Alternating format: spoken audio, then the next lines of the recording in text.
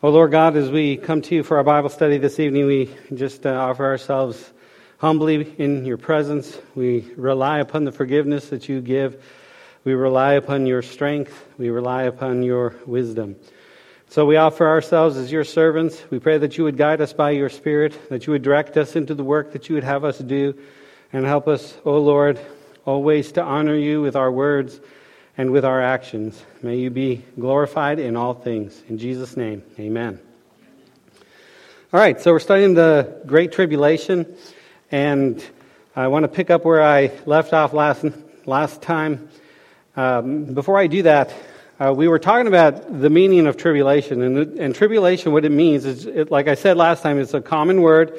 It can mean affliction or persecution or trouble or just any of those words. You know, the idea of going through a hard time, that's a tribulation. So it could be a persecution from other people, or it could just be a hard time that you're experiencing, maybe because of health or whatever. So it's a common word. And what we wanted to do, or what we want to do, or look at what the book of Revelation says about the tribulation. That is our starting point, if you remember from last time. Now, as we were talking about tribulation, we were talking about persecution, and I asked the question, and we had a little bit of a discussion as to what kind of persecutions do Christians experience today. So we discussed some of those things, and I read a book since last week, David Jeremiah's The Book of Signs, and he actually lists 5 different ways that Christians are persecuted in the United States today. So let me share those 5 things with you, and we can maybe talk about those. He's really good at identifying them and then bringing examples, real life examples of how these things are kind of being fleshed out in our society today. So he was really good about that, and I would recommend the book for you to read. But here are the 5 things, the 5 ways Christians are being persecuted. So his first one is stereotyping. Stereotyping. Our society is stereotyping Christians in a certain way. So this might be, Christians are dumb. That would be a stereotype. Christians are this, or Christians are fanatical, or Christians, some kind of characterization of Christians that just kind of puts them in a negative light, right? You know what I mean? So I think that there's a lot of these things going on. Has anybody ever read Jane Austen or seen some of the Jane Austen movies? All right, we have one. Just one? 2? Or you're just embarrassed to raise your hand? Jane Austen is an author from the 18th century. Some of her works are kind of, they're just really popular. They've been remade over and over again. So Jane Austen, in almost all of her books, the pastor is a ding-dong. He's just really dumb. And the view of, the church and the pastor and the religious people and the Christians has just kind of been taking on that flavor as time has passed on. And so we come to a day today where Christians are kind of stereotyped as, because they're ignorant or whatever, they just have nothing to say and nothing to contribute that's a real way to our society. So that's a stereotype. And I do believe that that's a type of persecution that we're experiencing, because if we do try to say anything as Christians, we're almost, always just kind of, you guys are just, dumb and you don't know anything, and yeah, you can talk all you want, but blah, blah, blah, blah, blah, it doesn't matter. The second persecution that David Jeremiah identifies, and I didn't realize that David Jeremiah was such an end times enthusiast. He's written a whole lot of books on, I just had no idea until I looked up this book here. But anyway, the second persecution is marginalizing. So Christians are marginalized because we're dumb and because we have nothing to say, and because it's like one of the other stereotypical approaches is that, we go by faith, not by understanding. So it's like it's the kind of thing where have you ever heard Christians say, I don't understand, but I just believe it? Have you ever heard have Christians say that? You might have said that too. I mean, I've said it. And I think because of this marginalizing, we have to kind of maybe take that a little back and don't say that as quickly. I mean, it's true of everybody. Nobody knows everything, right?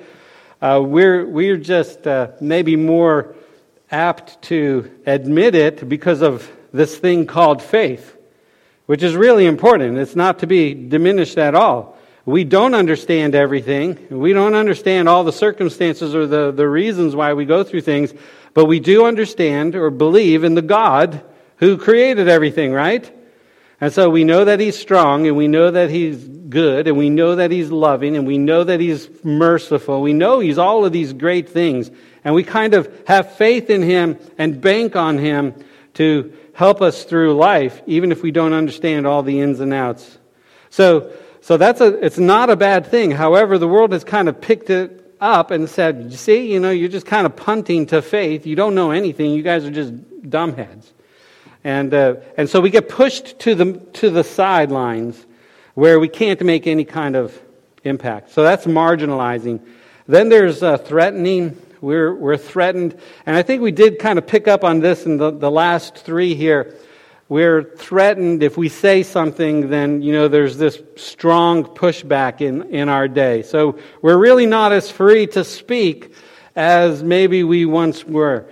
And maybe because of the stereotyping and marginalizing that has taken place, there's kind of well, don't say anything. I'm glad it works for you, but don't try to push your religion on me, kind of a thing. So there's this subtle threat that is against us. There's intimidation, and I think threatening and intimidation are kind of very similar here.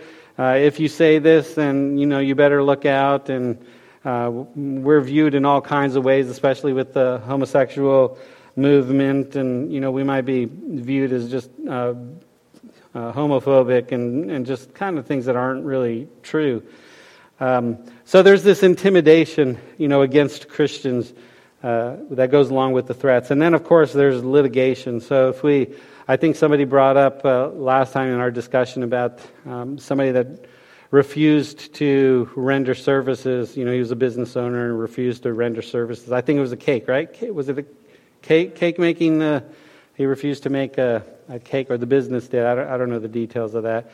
And so, they start to take Christians to court for their, they're passing these laws, these hate laws. We can't say anything negative against the homosexual movement. Otherwise, this can be viewed as a hate crime, and as a result, there could be lawsuits and litigation as a result of that. So anyway, those are 5 persecutions of believers that David Jeremiah identifies in his book on the book of signs.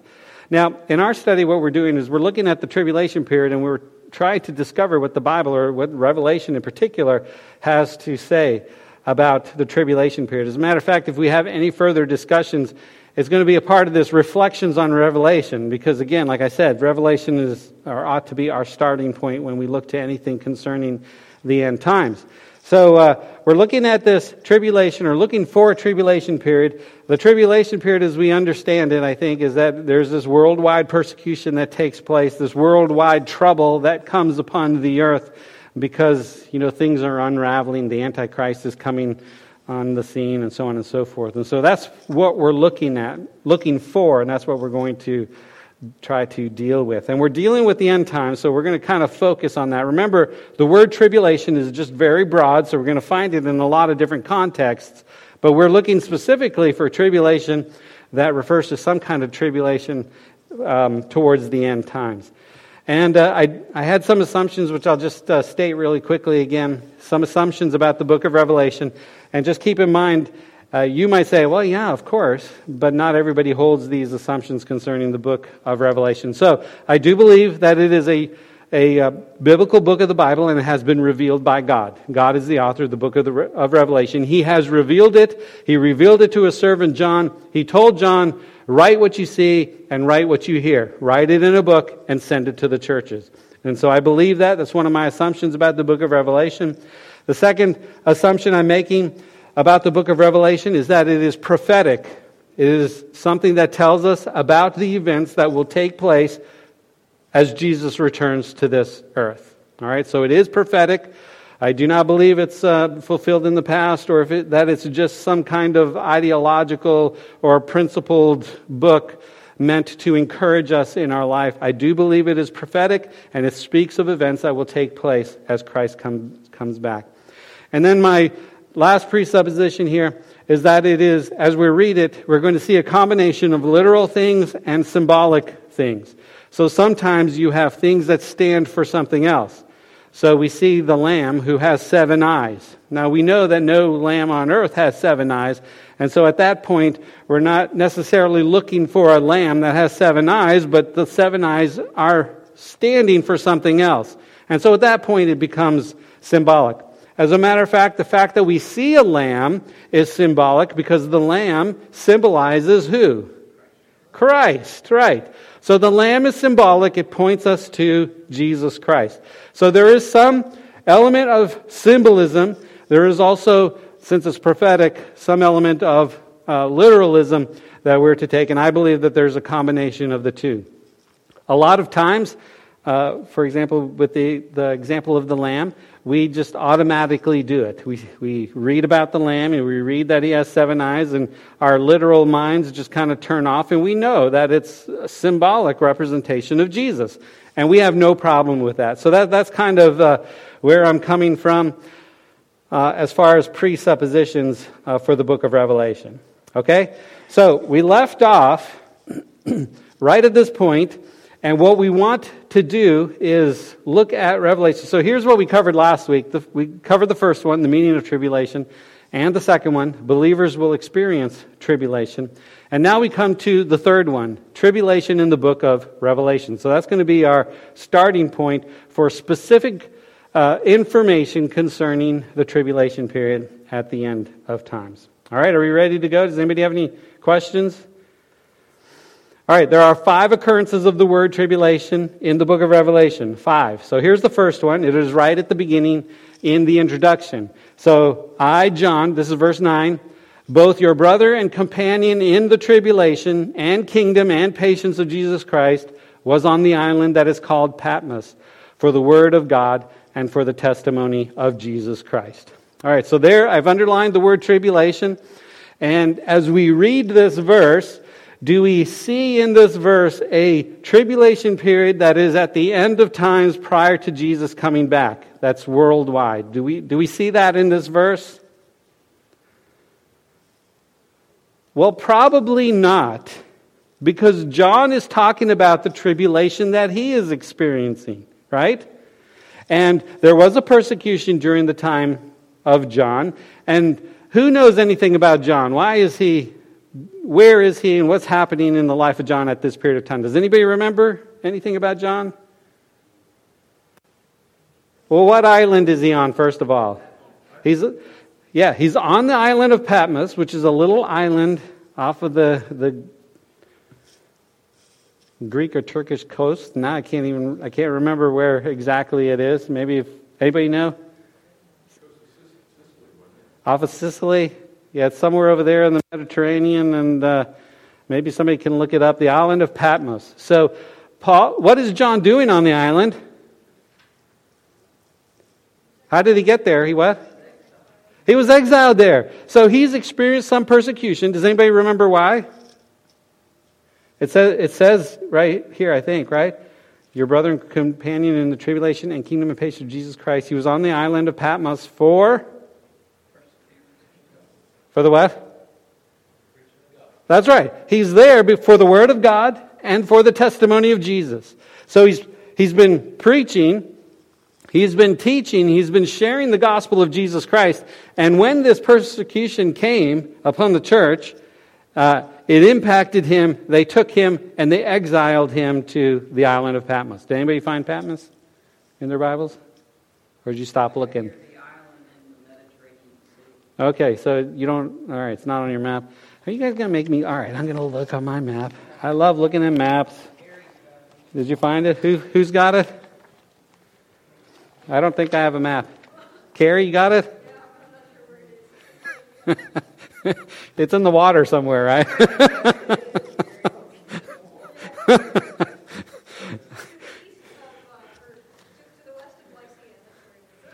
Okay, so it's going to be off of the coast of Turkey then, probably.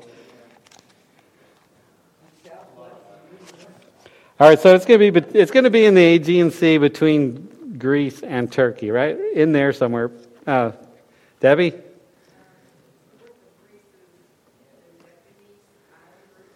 Okay.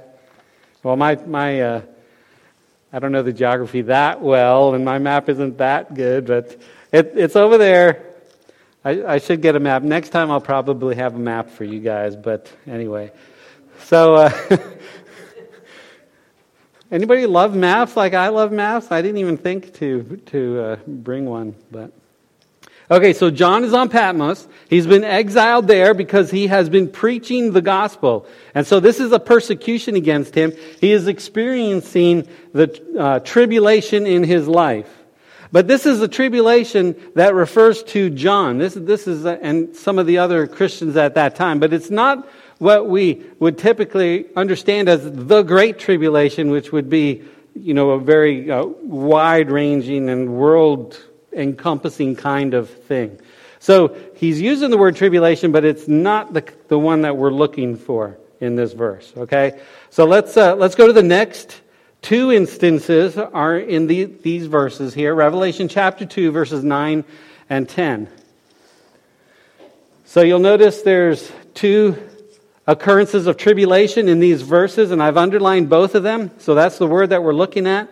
And this is with respect to the church at Smyrna. He says, I know your works. Let me just make sure about that. I know your works, tribulation, there's our word. The church at Smyrna. I know your works, tribulation and poverty, but you are rich. And I know the blasphemy of those who say they are Jews and are not, but are a synagogue of Satan. Do not fear any of those things which you are about to suffer. Indeed, the devil is about to throw some of you into prison that you may be tested. And you will have tribulation, there's the second occurrence of the word, 10 days. Be faithful unto death, and I will give you the crown of life. All right, so a powerful exhortation comes to the church of Smyrna. There are two occurrences of the word tribulation in these verses. And as we look at these words as they are used here, are we looking at this worldwide kind of trouble? Is this a great tribulation, or is this just another kind of local? Okay, I would say local. So we're talking about the church of Smyrna, right?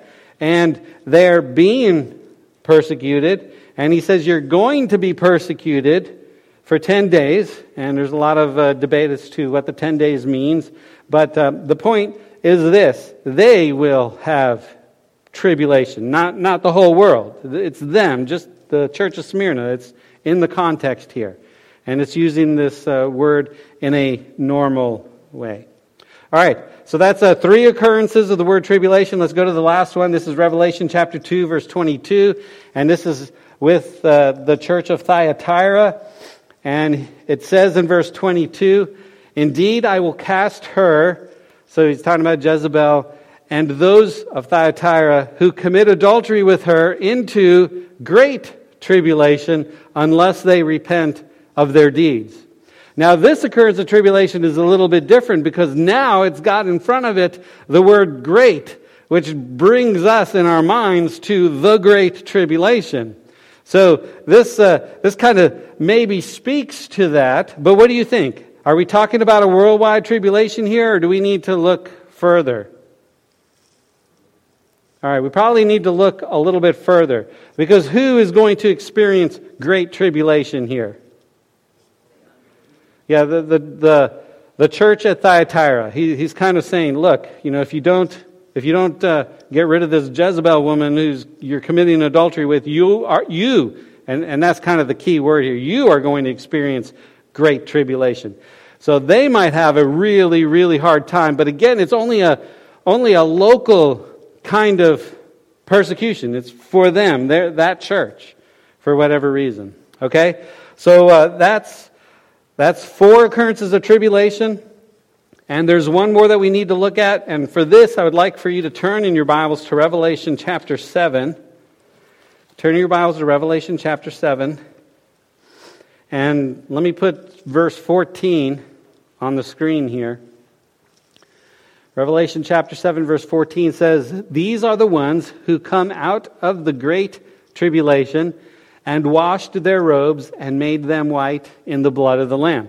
So this is the verse that has the word tribulation in it, and you'll notice also it has the word great before it. So we're referring to a great tribulation, and the people that are described here are those who come out of that great tribulation, and they are those who have experienced salvation.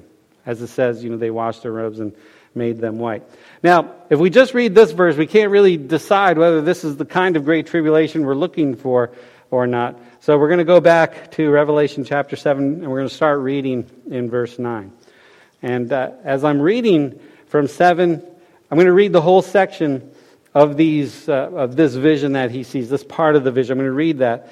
And I want you to look for the clue that tells us whether it is this worldwide great tribulation or not. Okay, just kind of look for the clues as I'm reading here. So, it says in verse 9, Revelation 7:9, "After these things I looked, and behold, a great multitude, which no one could number, of all nations, tribes, peoples, and tongues, standing before the throne and before the Lamb, clothed with white robes, with palm branches in their hands, and crying out with a loud voice, saying, 'Salvation belongs to our God, who sits on the throne, and to the Lamb.' All the angels stood around the throne, and the elders, and the 4 living creatures, and fell on their faces before the throne and worshipped God, saying, 'Amen. Blessing and glory and wisdom, thanksgiving and honor and power and might be to our God forever and ever. Amen.' Then one of the elders answered, saying to me, 'Who are these arrayed in white robes, and where did they come from?' And I said to him, 'Sir, you know.' And he said to me, 'These are the ones who come out of the great tribulation and washed their robes and made them white in the blood of the Lamb. Therefore they are before the throne of God and serve him day and night and in his temple. And he who sits on the throne will dwell among them. They shall neither hunger any more nor thirst any more. The sun shall not strike them, nor any heat. For the Lamb who is in the midst of the throne will shepherd them and lead them to living fountains of waters. And God will wipe away every tear from their eyes." So, that's the account of this vision of these souls under the throne that come out of the Great Tribulation. Now, are there any clues as to whether or not this Great Tribulation is a worldwide kind of tribulation, or is it just local to these believers, whoever they might be? Anybody spot any clues there? Yeah, good. That's right. Good. So look at verse 9. It says, "Behold, a great multitude which no one could number," so there's a whole lot of them, "of all nations, tribes, peoples, and tongues, standing before the throne." So right there, that reference to all nations, tribes, peoples, and tongues tells us that this great tribulation that these souls under the throne have come out of is a kind of a worldwide kind of tribulation. So this is the last reference or use of the word tribulation in the book of Revelation, and it does in fact point us towards this worldwide, all-encompassing kind of affliction or persecution that's going to take place on the earth. All right, so let's look at the text again, and let's get a little closer and see some of the things that it tells us. And if you have any questions about anything that we read, just go ahead and raise your hand, and we can take it. There's a lot here. So verse 9 says, "After these things I looked, and behold, a great multitude, which no one could number, of all nations, tribes, peoples, and tongues, standing before the throne and before the Lamb, clothed with white robes, with palm branches in their hands." Hey, you remember this verse? I read this on Palm Sunday. So anyway, that's because I had been studying it already back then. But yeah, so this is pretty cool. I think what stands out to me the most about this is that we see people saved from all around the world. And these saved people are going to be persecuted or killed because of their, they're going to be persecuted and killed, but because they believe in Jesus, they are there before the throne. So that's really encouraging. It gives us a broader perspective of what Christianity is all about. You know, it's kind of easy to just kind of fall into our little groove here, and we live in this part of the world. And whoever thought? How many of you were born and bred in West Virginia? Anybody? A lot of you. How many of you have come from somewhere else outside of West Virginia? All right. Oh, okay. That's a good number both ways. I'm from Florida originally, if you can tell from my accent, right? But we live here in West Virginia, and we come to this church in our part of the world, and we don't. A lot of times, we just don't realize what's going on in the rest of the world, not until somebody points it out to us. So this kind of shows us that this thing called Christianity is all across the world, and there are many people in other parts of the world who are really suffering for their faith in Christ. So again, Jeremiah's book, he talks about some of the suffering and the persecution that Christians are experiencing in other parts of the world. And we mentioned this last time a little bit. We have some persecution, as we talked about earlier, but it's not the same kind of persecution that people in other parts of the world are experiencing. For them, it's a life and death. It's a life and death thing. They're arrested, they're thrown in jail, or they're fined, or they're killed, or whatever, in other parts of the world. And there are some parts of the world where it is illegal to be a Christian. So if you want to go to any of these Muslim countries as a Christian, it is illegal. And they will arrest you, and they're fanatical about their faith. It's not like, the idea of tolerance, that's a Western idea. You get out of the West, and the idea of tolerance is gone out the window. So we are seeing here in this verse that there are Christians, people who believe in all parts of the world, and they will die for their faith, and they appear before the throne. It says, a great multitude which no one could number. So it's not just a few. We're talking about a whole lot of people. Verse 10, and I came across this slide which kind of writes the verse, but in an illustrated way. So this is what they're saying. They're holding palm branches in their hands, and they have white robes, which symbolize they have been cleaned. And it says in verse 10, crying out with a loud voice. So this is this great multitude of believers before the throne. They're crying out with a loud voice, saying, and this is it. This is their praise. Salvation belongs to our God who sits on the throne and to the Lamb. That is their praise. And what a great praise that is. They are thanking God for the salvation that has come to Jesus Christ. And why is that great? Because they lost their lives on this earth in a great tribulation, but because they believed in Jesus, they went immediately where? Into His presence. And so what a great hope that is. As a matter of fact, that hope gives us the strength to face persecution and threat on this earth, right? If I know that Jesus wants me to share Him, and there might be a threat against me as a result of that, I can still find the boldness and the courage to go forward with that, because even if they should take my life, I will still end up in the presence of the Lord, and nobody can do anything about that. So praise the Lord. That's what has happened here, and they sing out this praise. Salvation belongs to our God who sits on the throne and to the Lamb. And then something amazing happens. All the angels stood around the throne, and the elders, that's the 24 elders, and the 4 living creatures, and fell on their faces before the throne and worshipped God, saying, Amen. Blessing and glory and wisdom, thanksgiving and honor and power and might be to our God forever and ever. Amen. I love the way it starts with an amen, that praise there, and it ends with an amen. We just kind of tack on amen at the end of our prayers, right? But here's like starts it, amen, pray, end it, amen. What does amen mean? Does anybody know what the word literally means? Yeah, so be it, so let it be. So that's in the Gospels, it's translated as truly, truly, or surely, surely. You remember when Jesus is talking sometimes?